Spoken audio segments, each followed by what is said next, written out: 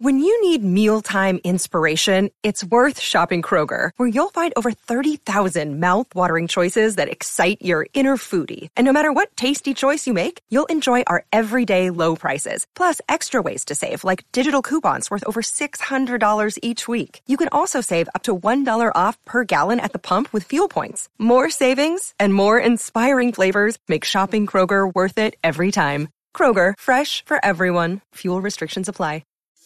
This is Pop Culture Confidential, and I'm Christina Yerling Biro.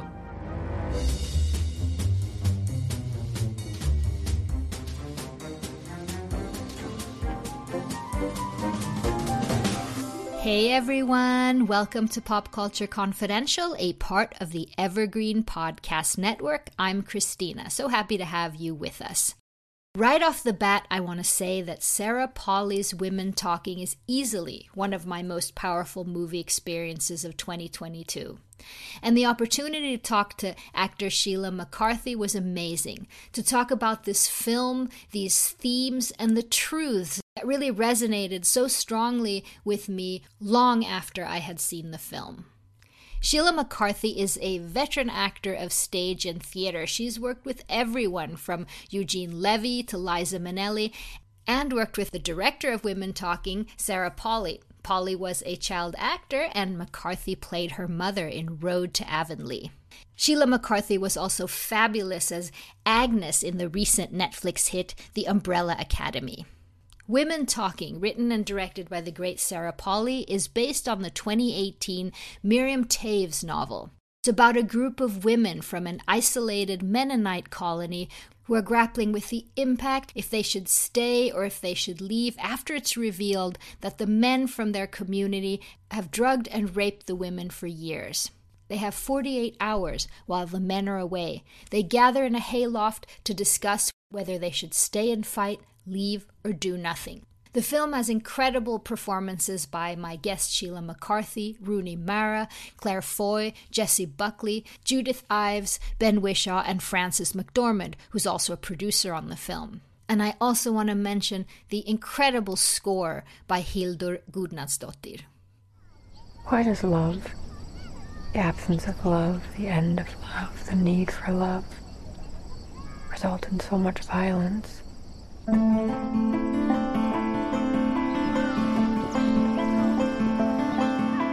It was all waiting to happen before it happened. You could look back and follow the breadcrumbs along the path that led to violence. When we looked back, it had been everywhere. It is a part of our faith to forgive.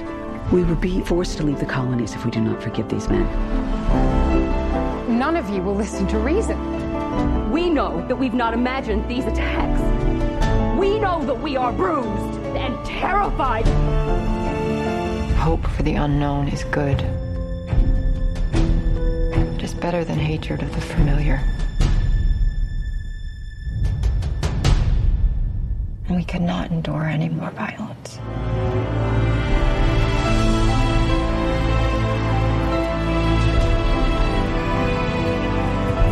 We have been preyed upon like animals.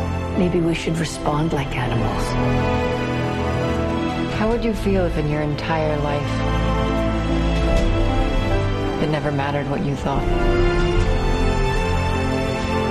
When we've liberated ourselves, we will have to ask ourselves who we are. Ms. Sheila McCarthy, thank you so much for joining me. My pleasure. Thank you. I wrote after seeing it that I caught myself holding my breath through certain scenes and feeling conversations I myself have had and other women have had, and I really thought it was fantastic.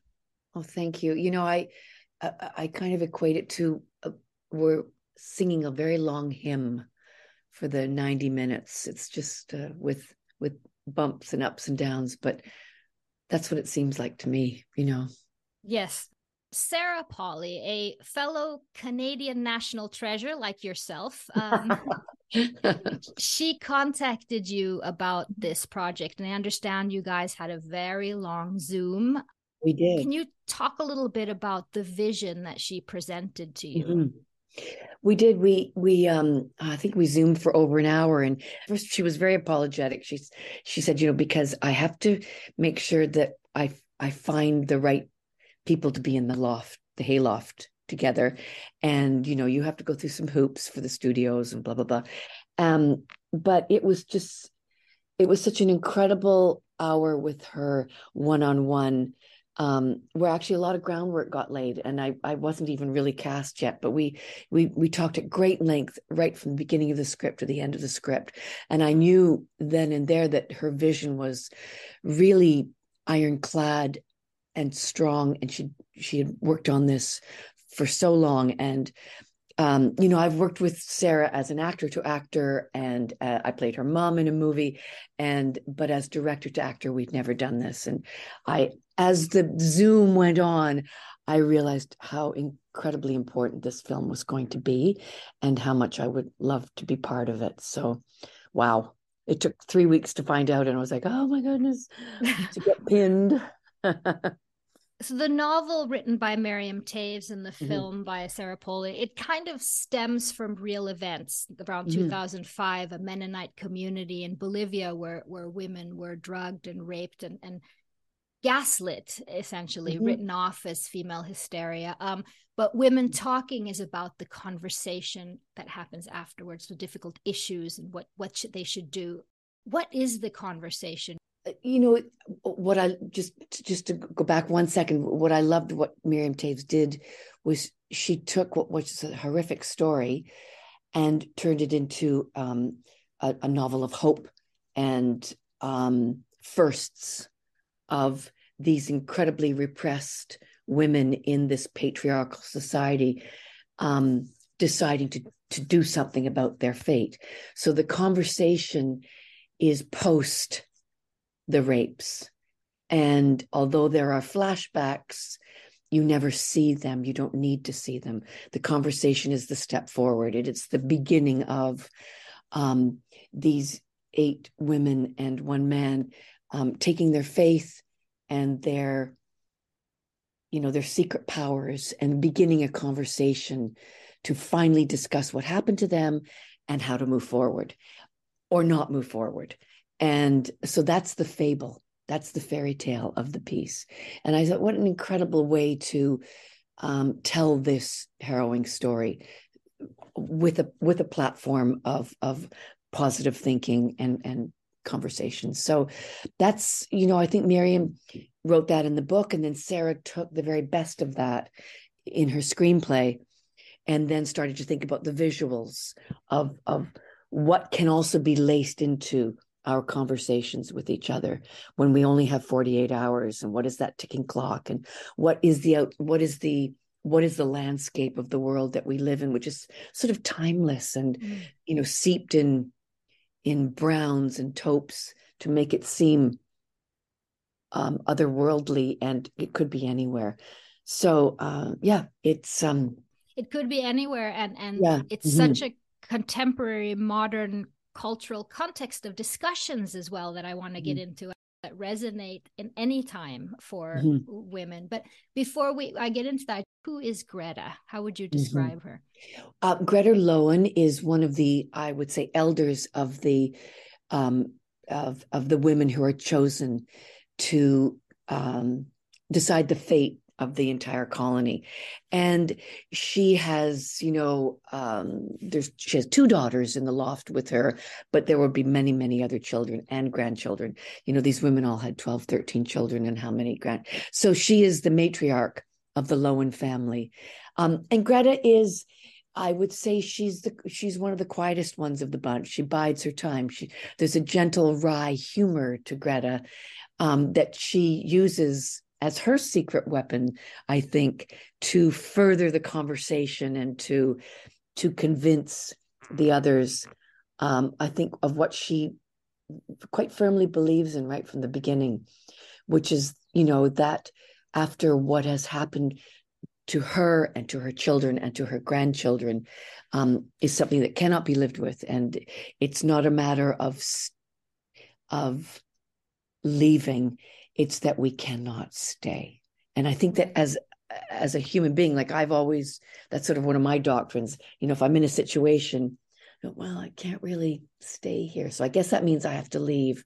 Don't necessarily want to. It's kind of scary, but that's the only thing to do. So, she bides her time, Greta, and listens very carefully and deeply to the conversations. And I think being older and slightly, she has this more of a sage wisdom because of her years to sit and wait and to, just convince. I love how you use secret weapon, which I think is something women can do to not have conjecture and divide in a conversation, but you use another form of psychology maybe to get to something deeper.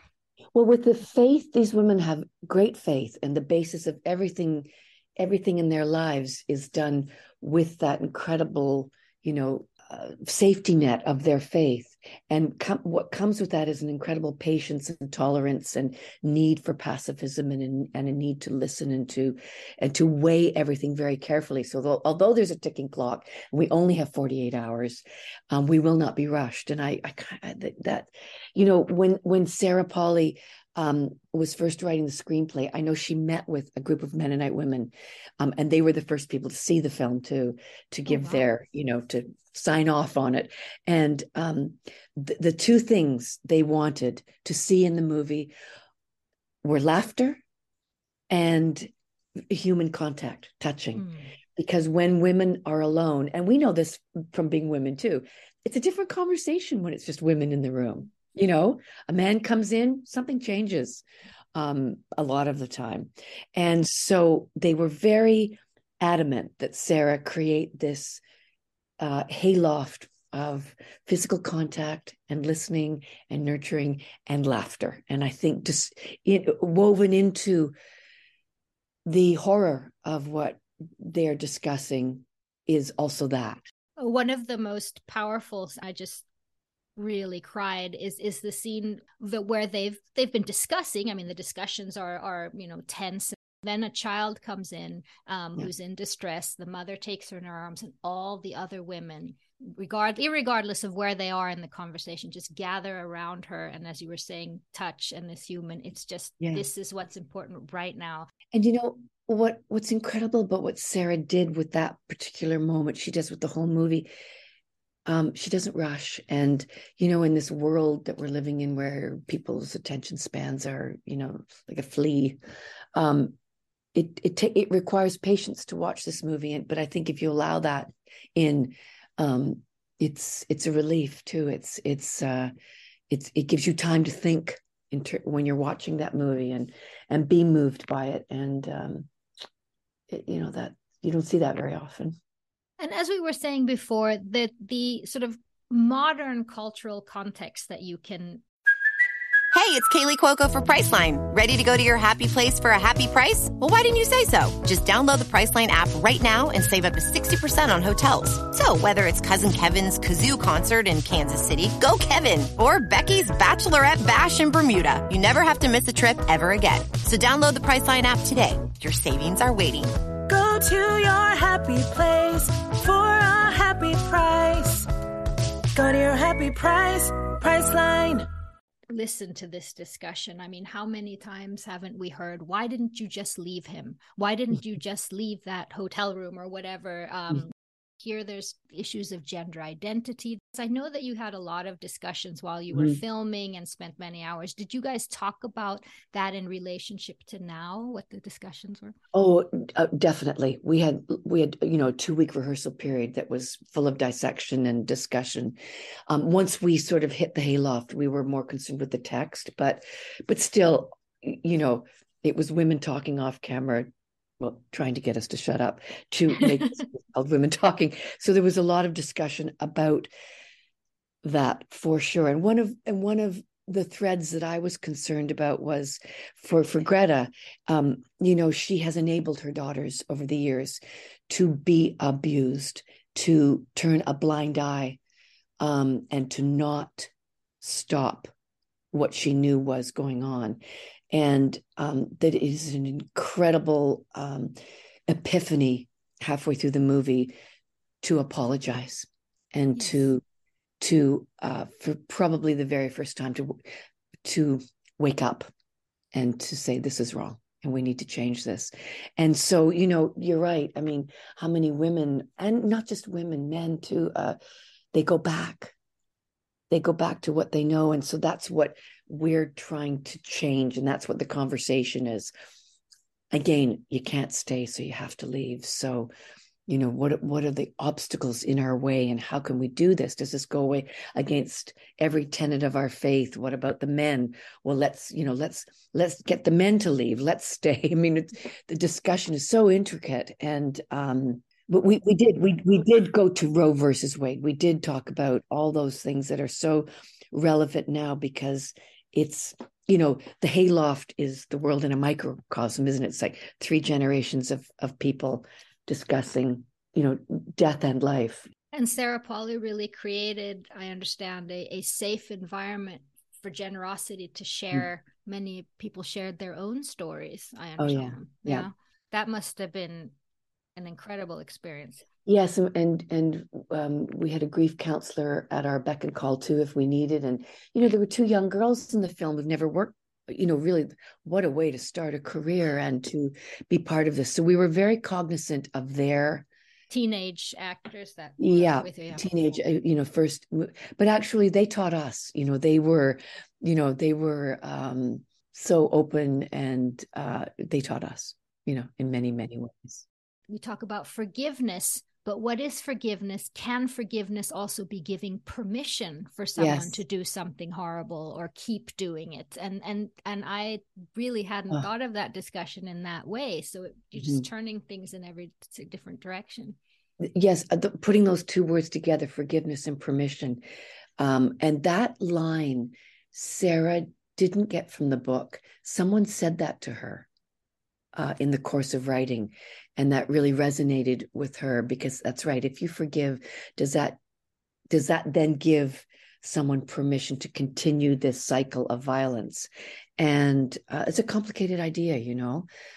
And silence, the silence is finally being broken, but it is only when the young ones force us to confront our silence and say, you can't do it. We caught them. It's tangible. Change has to happen.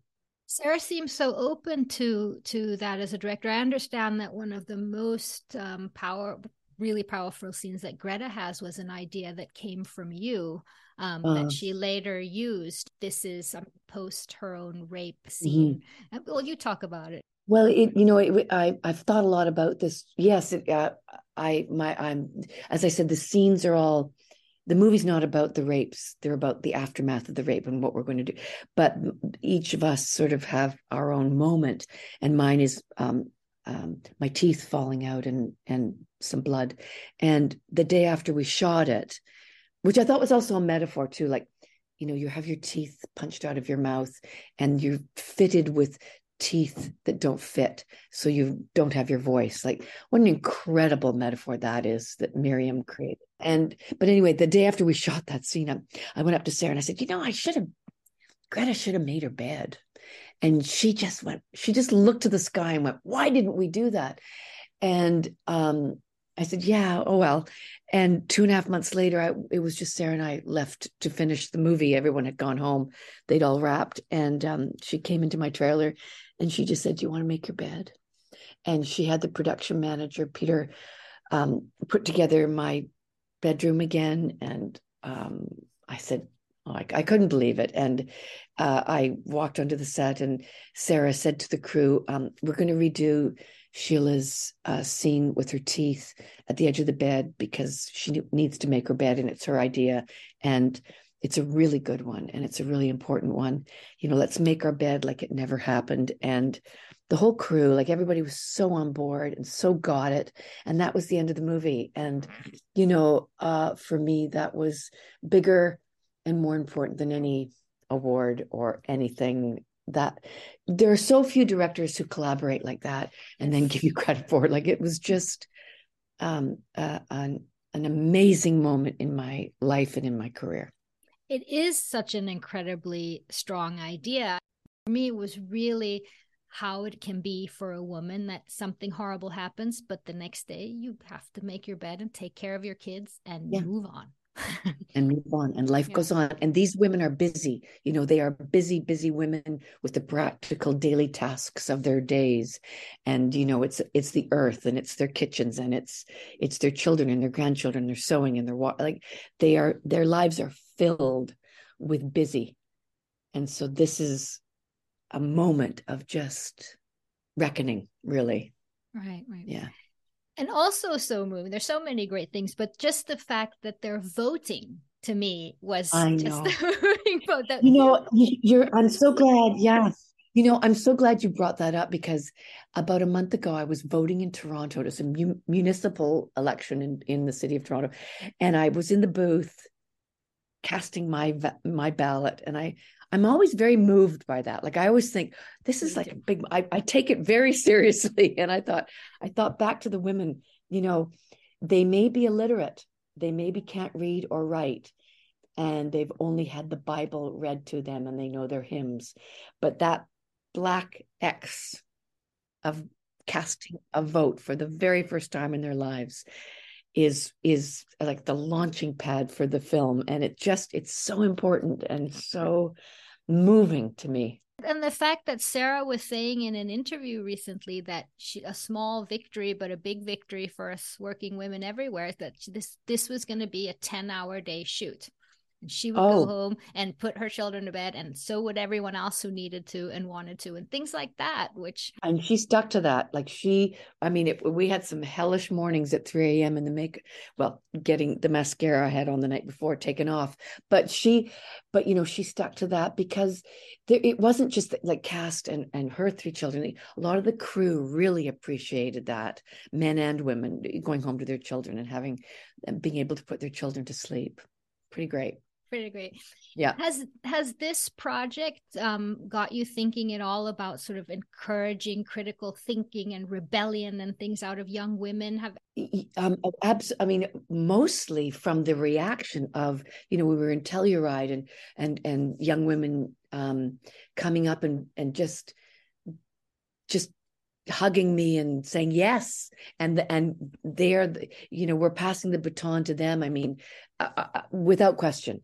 And any movie that elicits the kind of conversation that this movie is eliciting is just an incredible side effect to having been part of this piece of art. So I love the conversations, and not just women. I've families having discussions over dinner and arguing about the movie and really being puzzled by it, and where do they go, and what happens to them, and unanswerable questions. It's but that doesn't always happen when you make a movie. Rarely happens. We have a lot of discussions in our modern society today, but so much fighting and conjecture and not listening to either side.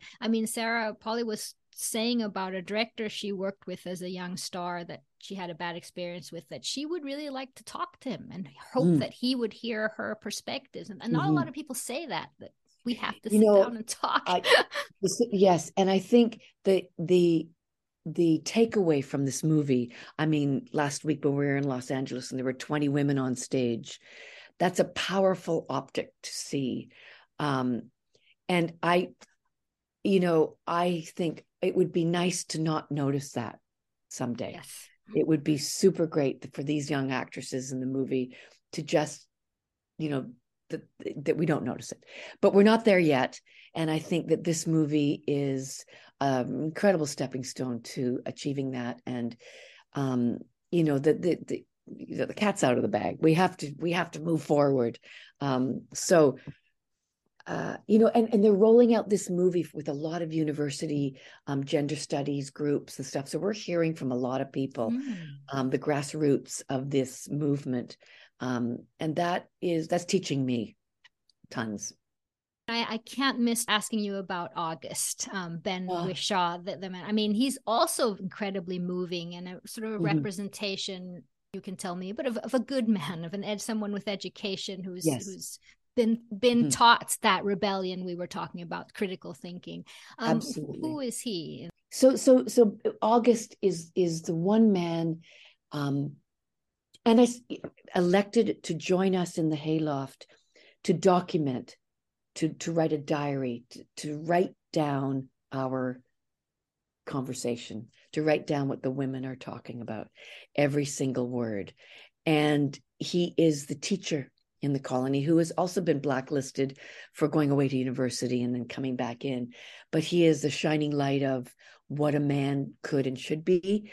And, his fragility is just, he's hard on his sleeve, trying to respect and honor everything that we say in the hayloft for those 2 days. And then he is the one who stays, who will stay behind and try to influence the boys of the colony. And, we give him a hard time sometimes, because, we've got some outspoken women in the colony say, you know what, your job is just to write things down. You don't have a voice. So Ben Whishaw was just an incredible, he's an incredible actor, and it was a masterclass watching him work. But the part, and in the book, August narrates the book, which made total sense because he was the voice of the women. But then in the ninth hour, Sarah and Dee Dee Gardner and I think the editor decided that the voice of the film should be the young girl. And I think that was a stroke of genius to have her talk to an unborn child and say, this is what happened here, and your life will be different. Finally, I asked the group, and I was allowed to say, I'm a member of the Critics' Choice Association and the Women's Committee there, and we give out a Sophie Seal, it's called. It's the Seal of Female Empowerment in Entertainment. Since September, it's been the Woman King, and she said, for example, and Women Talking is the next one that's going to get the seal. Wow. So first of all, congratulations. Oh, that's wonderful. That's just great. Wow. In this world that we live in now, it's all very well and good to make these movies, but you want people to see them. And awards like that and, whatever else comes our way, for me is like a platform to say, take the time to see this movie. I mean, and that sounds really simple, but, go to the cinema and see this film and have a life-changing experience and talk about it. And so any time there's recognition like that, art is to be communicated. Art is there's secrets that need to be let out, and otherwise what's it for, And so that's, it's so great, and it provokes audiences seeing it and millions of people seeing it. And for you as an artist, you were mentioning before how you hope that one day seeing 20 women on a stage behind a movie will not be anything strange. We won't even talk about it. But what is it for you to be an actor today, to be involved in a project with women both behind and in front, and with these issues that it's talking about? You know what? It's just, it's overwhelming. And it to be part of this movement, because it does feel like a movement as opposed to, a piece of art, but it to be part of this wave, it feels natural, and it feels like the way it should be. And it's what you hope for. And it feels right. That's how it feels. That's great. Sheila, thank you so much for your time. I'm going to get my two sons to see this movie, but in the meantime, they're going to be very proud of the fact that I talked to Agnes in the Umbrella Academy, so I could probably get them to have some discussions on women talking as that's well. That's great. Oh, fantastic. Well, thank you very much. Awesome. Thank you so much to Sheila McCarthy. Do not miss Women Talking. It will be out in theaters soon. And thank you so much for joining us. You can subscribe to Pop Culture Confidential wherever you get your podcasts. See you next time. A lot can happen in 7 minutes, and luckily, that's how long it takes me to tell a story. My name is Aaron Califato, and I'm the creator of 7-Minute Stories. I'm proud to partner with Evergreen Podcasts, and I'd like to invite you to join me on this journey. I'm going to take you on some crazy roller coaster rides using my unique extemporaneous storytelling style, and together, we're going to try to make sense of the world, all through the art of storytelling and all in approximately 7 minutes.